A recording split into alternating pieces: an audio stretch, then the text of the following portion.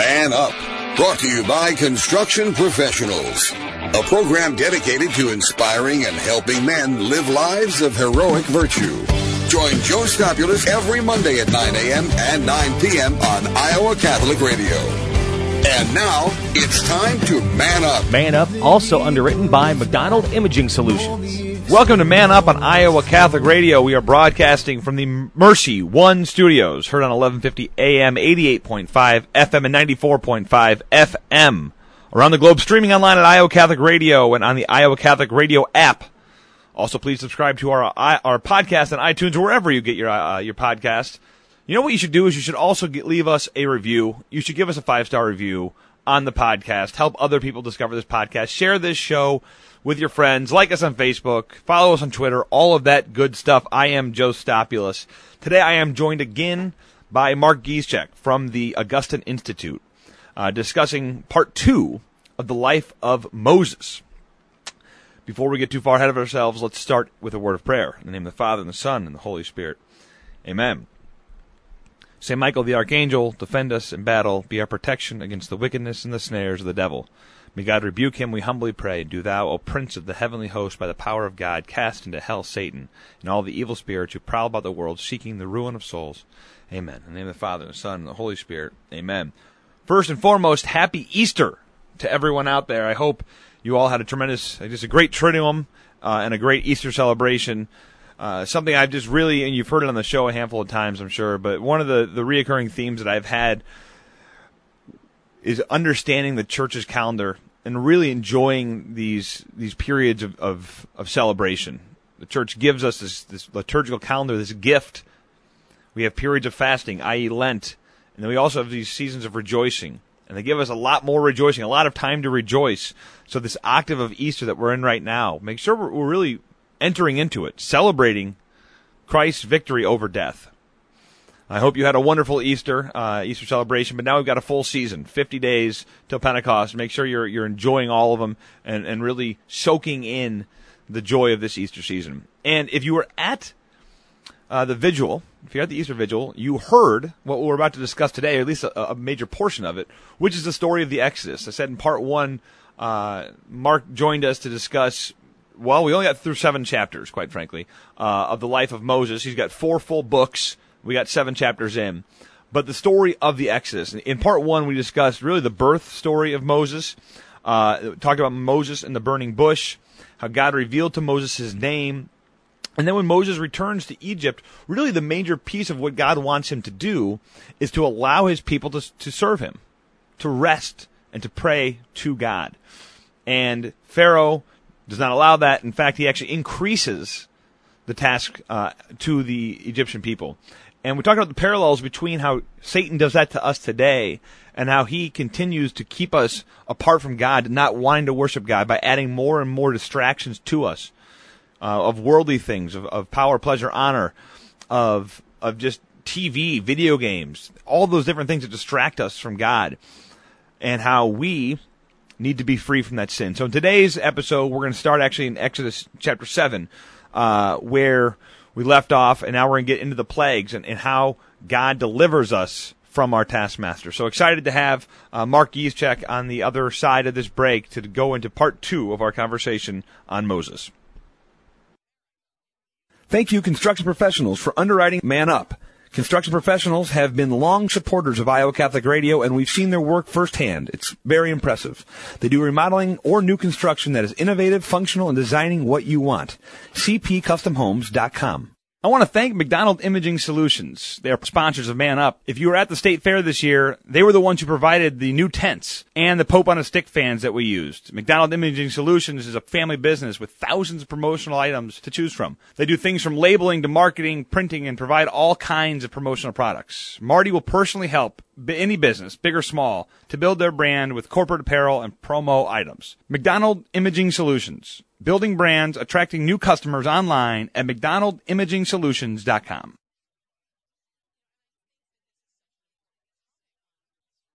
Thank you, Farm Bureau agent Cindy Schulte, for underwriting Catholic Women Now. As an authorized independent agent, Cindy's team can provide health insurance options from Wellmark Blue Cross Blue Shield of Iowa. Cindy Schulte at 1315 50th Street in West Des Moines, or on the web at cindyschulte.com. 515-226-2111. Cindy and her team know health insurance. Wellmark Blue Cross Blue Shield of Iowa is an independent licensee of the Blue Cross Blue Shield Association. Products available at Farm Bureau Financial Services. Thank you, Confluence Brewing Company, for underwriting Christ is the Answer with Father Ricardo and for your support of Iowa Catholic Radio. Father Ricardo is featured daily at 11 a.m. Monday through Friday. Confluence Brewing Company is located off the bike trail south of Grays Lake. ConfluenceBrewing.com. Hi, this is Marty McDonald with McDonald Imaging Solutions. It's been my joy to support Iowa Catholic Radio's new event tents and the Pope on a Stick fan used at the Iowa State Fair. McDonald Imaging Solutions, building brands, attracting new customers. McDonaldImagingSolutions.com. My help comes from you. You're right here pulling me through. You carry my weakness, my sick. Welcome to Man Up on Iowa Catholic Radio, broadcasting from the Mercy One studios on 1150 AM, 88.5 FM, and 94.5 FM. I am Joe Stopulus, and today I am joined again by Mark Gieschek. He is at the Augustine Institute. We had him on last week to discuss Moses in the first part of our two-part episode on Moses. Mark, welcome back to the show. Hey, it's great to be with you again. Yeah, again, I'm glad we I'm glad we decided to do two episodes. We made it to chapter 7 of Exodus. So 4 books to cover, made it 7 chapters in. So that went really well. But no, the good news is, so again, as we talked about last time, we really kind of talked about the beginning of his life, his denial of God's call originally, and then his acceptance to that call. And now we've started into the part where Moses is trying to tell Pharaoh to let his people, and we ended on the Sabbath talking about God wants his people to have rest. Pharaoh is not allowing his people to have rest, and so now we're entering chapter 7, which is the beginning of the plagues. And I can't, the importance of understanding the story of Exodus, as if you go to the Easter Vigil, you're going to hear it over and over again, hear all this stuff over and over again. It cannot be stressed, the importance of understanding these texts. And so anyway, we're now walking in to the plagues, and I'll let you summarize the plagues, or I'll let you go off as detailed as you want into the importance of the plagues. Yeah, okay, so Moses, he ends up back in Egypt, right? He's reluctant, but called, and yet he's obedient eventually, all right, after he overcomes his cowardly attitude and accepts the call. Goes back to Egypt with his brother Aaron, who's the spokesman, the PR representative, right? And as they ask Pharaoh to let them go worship, Pharaoh says, no, you're going to work, you're not going to worship. And so the Lord afflicts the Egyptians with a series of 10 plagues. Now, there's a lot of different explanations, but the basic idea is the 10 plagues are sort of warfare on the Lord's part directed against the gods of Egypt, right? So the different things that appear in the plagues, like the frogs and the gnats and the livestock and so forth, are associated with different Egyptian gods, right? And the Lord is showing, I'm the creator of the universe. I'm more powerful than all of your gods. I kind of like to see what's going on here as a kind of grudge match, right? On the one hand, it's like Moses versus Pharaoh, and it's like when you see two guys kind of getting into a bit of a fight. I'm a Michigan fan, right? So I just met an Ohio State fan about a week ago, and this is what happened, right? Yeah. He started saying, well, what about this? What about this? What about that, right? And then it's like, but Moses and Pharaoh are really just representatives of even greater powers, right? The gods of Egypt versus the God of Israel, who's more powerful. And in the end, of course, the Lord prevails, and at the final plague, right, the 10th plague, the death of the firstborn, right, even Pharaoh's son will die. And the Lord is really direct about this. He says, you're killing my son, right, my firstborn son, Israel, right, by killing all the baby boys, and now I'm going to kill your son, right, and the firstborn sons of all of the Egyptians and all of the livestock. And this is when the Passover is celebrated, right, when the angel of death appears, the Israelites eat this special meal where they eat a lamb and are preserved from the angel of death, and the firstborn of Israel are actually consecrated to the Lord. And it's at that moment, right, that Pharaoh will relent and allow the people of Israel to go. Probably a good time to plug The Lamb's Supper by Scott Hahn. If you haven't read that book, good time to do that. It really dives deep into a lot of this and the connections to the New Testament Passover. So the institution of the Passover, again, I think one of the important things to realize as we're, again, only 12 chapters into Exodus, the Catholic Mass, people are, in today's world, I get frustrated about it because now that I've actually read myself into it, I think it's so easy for us to get lost in what's going on in the Mass if we don't understand these texts. Again, I go back to the Easter Vigil, how important it is that we walk through all this to understand why we do what we do. Why are we not just having, awesome sermons and lights and great stuff? I think that the model of the Catholic Passover between the Eucharistic feast, if you don't understand these texts, you will have no idea what we're doing at Mass on Sundays. Right.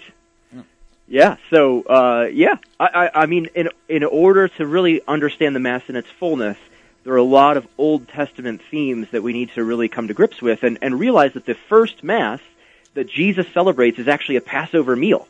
Mm-hmm. Right? So he and his disciples are sitting down to eat the Passover, and then it turns into the Mass. So that every time we celebrate the Mass, it's like we're celebrating a Passover meal. Obviously, it's modified and different and so forth, but that's where its roots are in Exodus 12. Yeah. Well, again, we're still only 12 chapters in. We got to move fast, unfortunately. Okay. All right, so now we're at chapter 14 and the crossing of the Red Sea, and so the Pharaoh allows them to go. He says go, and he reneges pretty quickly and decides, well, I'm letting them go. I should not have done that. Why did I do that? And so they're going into the Red Sea. And we all know the Charlton Heston version of this. He parts it in, they go, and then the chariots come from behind. Anything to add to that story that you want to touch on? Yeah, I mean, this is the first battle that Moses leads the people in. In this particular case, right, the Lord fights on behalf of the people, fights off the Egyptians, and they all drown in the sea. But Moses is like the general of the people, and we're going to see him leading other battles later on against other kings.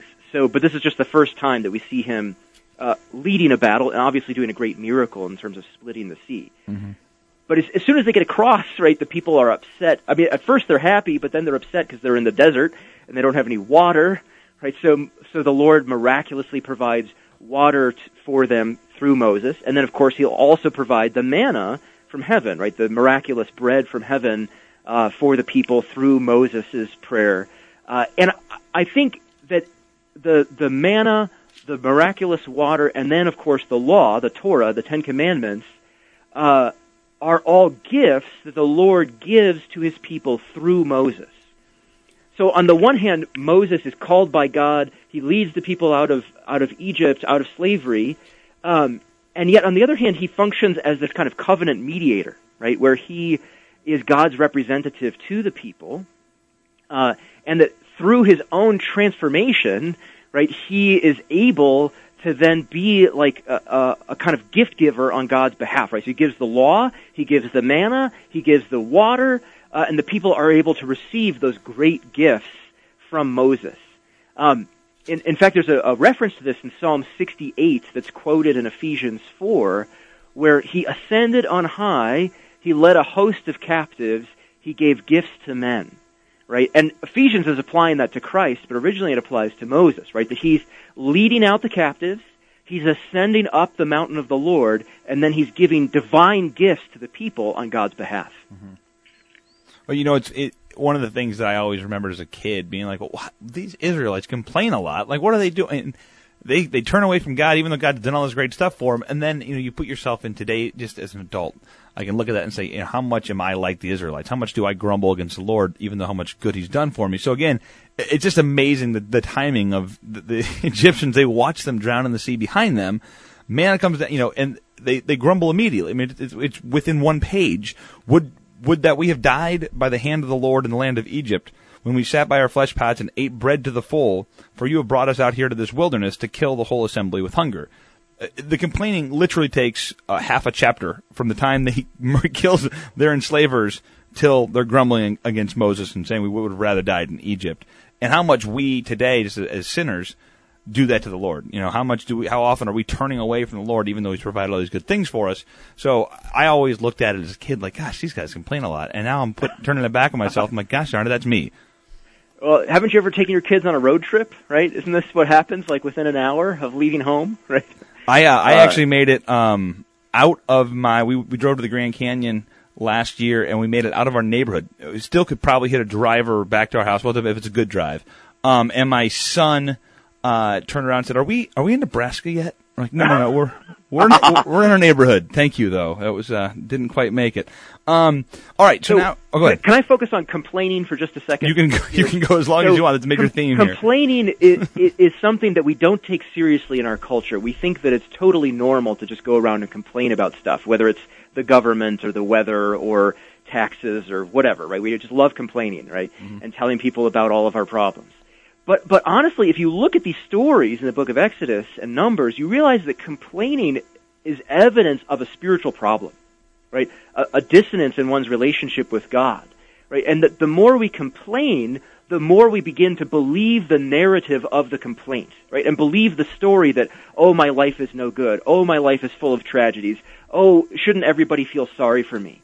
And in fact, like, we gotta flip the script, right? We gotta change the narrative of our own lives and not live in a kind of complaining mode, but rather in a mode of faith and of hope. That doesn't mean that we're all going to be like 100% optimists all the time. It's not what I mean, but it's like complaining is evidence of a spiritual problem, and we want to get that problem fixed so that we don't live in that complaining mode. No, very good. I appreciate that, and if you want to talk about complaining, I probably do it too much, so we can just talk about it for the next 10 minutes. Or we can go to Exodus 20 and try to move the story along. We should do 5 episodes. So so what's happening? Well, I can do Moses from start to finish in about 2 minutes here. Okay, so in Exodus 20, right, Moses gives the commandments, the 10 commandments, to the people. Then the people celebrate a covenant ceremony with God in Exodus 24, and he gives them all the instructions for how to worship him, namely how to build the tabernacle and what the priests should wear and this sort of thing, so that they can celebrate sacrificial worship. All of those instructions continue all the way through the book of Leviticus. It's full of all these funny laws about, clothing and sacrificial animals. Really, God is giving them instructions for worship, right? How is this relationship with God to be conducted, right? And it's through the priesthood, through sacrificial offerings, right? And through giving oneself to the Lord. By the time we get to Numbers, we're ready to leave Mount Sinai, right, and go take the Holy Land. They get to the edge of the Holy Land, they send in some spies, and the spies come back and say, whoa, we don't want to go in there, there's giants in the land. And the people rebel against the Lord and against Moses, and say, okay, we're not going to take the land. And the Lord says, okay, well, now I'm going to kill all the people. And Moses says, whoa, Lord, please don't do that. Let's give them another chance, right? And they have to wander in the wilderness for 40 years. And then eventually they end up at the start of the book of Deuteronomy on what's called the Plains of Moab. It's the part, it'd be modern day Jordan, right across the Jordan River from the land of Israel. And that's where Moses will give them the book of Deuteronomy, which is really a long pep talk, right? I like to think of Moses here as a coach, right? Talking to the team before the big game. Like, here's what's going to happen when you go in there, right? Here's what's happened this whole season. We've had our ups, we've had our downs. We've won some games, we've lost some games. So for the first 3 or 4 chapters of Deuteronomy, he just retells the story of Exodus, Leviticus, and Numbers. And then he says, here's what you're going to do once you get into the land. Here's how to be faithful to the Lord. And he lays it out really clearly, right? All the different things that they're required to do in order to be faithful to the Lord. And then at the end of the book of Deuteronomy, Moses will give a blessing to the people, and then he will die. Because the Lord has prevented Moses himself from leading the people into the land because of his own disobedience. But he's going to leave this great testament of his life in the Torah, right? In the law that he's given to the people. So we see Moses, yes, as a prophet who receives divine revelation. We see him as a covenant mediator, as a priest, as a giver of the law, as a foreshadowing of Christ to come, but also as a coach, right? As a good teacher or catechist, right? Teaching the people of God how to be faithful to him. And the ultimate lesson of Moses' life and of Deuteronomy is about obedience, right? He says, in order to be blessed by God, you have to be obedient to God, right? And if you're disobedient to God, you'll be cursed by him. And he lays out the curses of the covenant and the blessings of the covenant in Deuteronomy 28, showing us that obedience is the path to life. You know, I thought I was reading. I have this Great Adventure Bible, the Jeff Cavins Great Adventure Bible, and I thought this was a great way of putting it. You touched there in the end of the obedience to God, and it says, you know, the major difference between the covenant between Abraham and then through Moses is that first, the Mount Sinai covenant is conditional. The law states that if followed, it will result in blessing, but if it's violated, negative consequences will happen. And secondly, God makes this covenant with a nation. So as you mentioned, if you are trustworthy, if you believe in Him, and if you follow what God says, good things will happen, right? So that's really where the conditional promises of this covenant came through, and that to me is the summation of the story of especially Exodus, but Numbers specifically, is trust the Lord. Trust the Lord, and good things will happen. And then the other major one is there is one God. We are serving the one true God, and especially in a time, again, context and time of when this was going on, most other places had lots and lots and lots of other gods, and this story just re-hits over and over and over again. There is one God, and I am He. Right. Well, and I think it also gives a great vision for what life can be like, right? One of my favorite passages in the whole Bible is in Leviticus 26, where it says, "If you walk in my statutes and observe my commandments and do them," so that's obedience, "then I will give you your rains in their seasons, and the land shall yield its increase, and the trees of the field shall yield their fruit.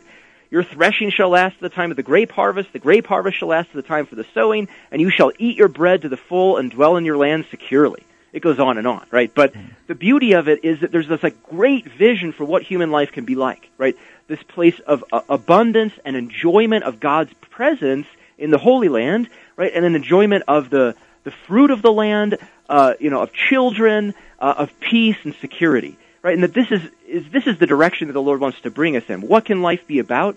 It can be about joy and happiness and family, right? Not just about struggle and difficulty and finances, right? Well, Mark, this was a really great couple episodes on Moses. I got a few follow-up questions for you to end that are a little off topic, but I wanted to pick your brain real quick. Obviously, you're a Bible scholar. Do you have a favorite book of the entire Bible? Oh, that's really hard. I'd say Song of Songs is my favorite. That's what I wrote my dissertation. Oh, nice. Good.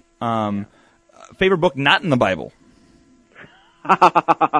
Cannot be a book you wrote either. It's got to be somebody else. Yeah, I mean, I'd say Lord of the Rings. Okay. Is one of the greatest works of literature that's not in the Bible. Yeah. Okay.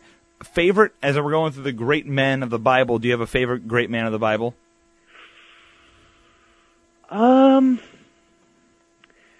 Yeah, I think I'm going to vote for Solomon. Okay. I mean, can't go wrong there. That's good. We'll be covering him here probably next month, I assume. Favorite saint? Yeah, my favorite saint is Saint Bonaventure. Nice. The second founder of the Order of Franciscans. Yeah. Very good. Lastly, I know you guys did a Bible in a year. Part of this series is really trying to help us scratch the surface on getting a grip of the entire Bible, especially the salvation history part of it through the eyes of the great men. Curious if you could tell us a bit about the Bible in the year that you guys did, and how we can maybe plug into that. Yeah. So the Bible in the Year from the Augustine Institute. You can get a paperback or a leatherback copy, and it basically breaks up the Bible into a daily reading plan for 365 days. We also have a 2-year plan if you want to go a little bit slower. And so for every day, there's an Old Testament reading, a New Testament reading, a bit of the wisdom literature, and then a little reflection that we wrote. So it's a really great way just to kind of work your way through the entirety of the Bible in a relatively quickly, right? In a year, it takes about 20 minutes a day. And then you can read through the whole Bible cover to cover. It's great. Anything else from the Augustine Institute that you want to promote? Anything else exciting? Well, we've got a lot of things going on over here. I teach do. In our graduate program, so if you're interested in a Master's of Theology, I'd love to have you as a student. But our largest program is Formed.org, which is our sort of like Catholic version of Netflix, right? Where you can log on and watch all kinds of different programs. We've got podcasts and books and a lot of video up there. On different topics. So I'd encourage you to take a look at Form.org, or maybe think about applying at some point to the master's program. Yeah, Form.org my wife and I are huge advocates of Form.org. I talk about it fairly frequently on the show. I love what you guys are doing with that. I think it's a really great way to get all the great stuff you guys are doing at the Augustine Institute out to the masses. So, Mark, again, thank you so much for joining us today. I really appreciate it. It's great to be with you, Joe. I'm so glad I was able to come. Awesome. We'll stick around. We're going to head to a short break, and we'll tie up the last of the two conversations on Moses after the break. When you donate to CTO, you're helping more and more families send their kids to Catholic school. That's great, because more and more families qualify for tuition assistance every year. Your generosity makes a huge difference for thousands of families and kids who really need help. Plus, your donation qualifies you for great tax credits. Want to help? Please donate at ctoiowa.org. Let's do this for the kids and their future. Is it time for a new roof? Then it could be time for you to get to know Bell Construction. Bell Construction is a roofing company entering its 30th year of business. They specialize in residential re-roofs, light commercial jobs, and have the experience to meet all of your roofing needs with personal service. With Bell Construction, the owner will come to your home or place of business in person to inspect and ensure the quality of work that you deserve. They pride themselves in working with you on a personal basis and making sure you are satisfied. Bell Construction, 515-963-4494. My help comes from you. You're right here pulling me through. You carry my weakness. Welcome back to Man Up on Iowa Catholic Radio. My thanks again to Dr. Mark Gieszczak for joining me to discuss this two-part episode on Moses. So many great takeaways from the books of Moses, the 4 books of Moses. Well, there's 5, but the 4 we covered with his story. There's a reason the church, especially the Easter Vigil, talks about these stories so much. The being enslaved and coming out of slavery to freedom, they are our story. And continuing that story in our next part of this series is the conquest and the judges. So we're going to go into the book of Joshua and then into the book of Judges, and we're going to see this theme repeat itself. And this theme is sin, servitude, supplication, salvation, and silence. And that happens 7 times in the book of Judges. And what we're going to see is the Israelite people, now that they're freed, falling back into sin. And then God sending someone to help them get out of that sin. It is the cycle of our own lives. And that's why I'm really excited to get into the story of Judges. As we've just left Exodus, now we walk into the book of Joshua and the book of Judges, where we really, I think, see a microcosm of our own lives in our sin, and falling in sin and then getting out of sin. So really excited to do that in the next episode. Thank you again for joining us on Man Up on Iowa Catholic Radio. I am Joe Stopulus. It's time to man up. Man Up, inspiring men to live out their call to holiness with Joe Stopulus. Heard Mondays at 9 a.m. and 9 p.m. on Iowa Catholic Radio.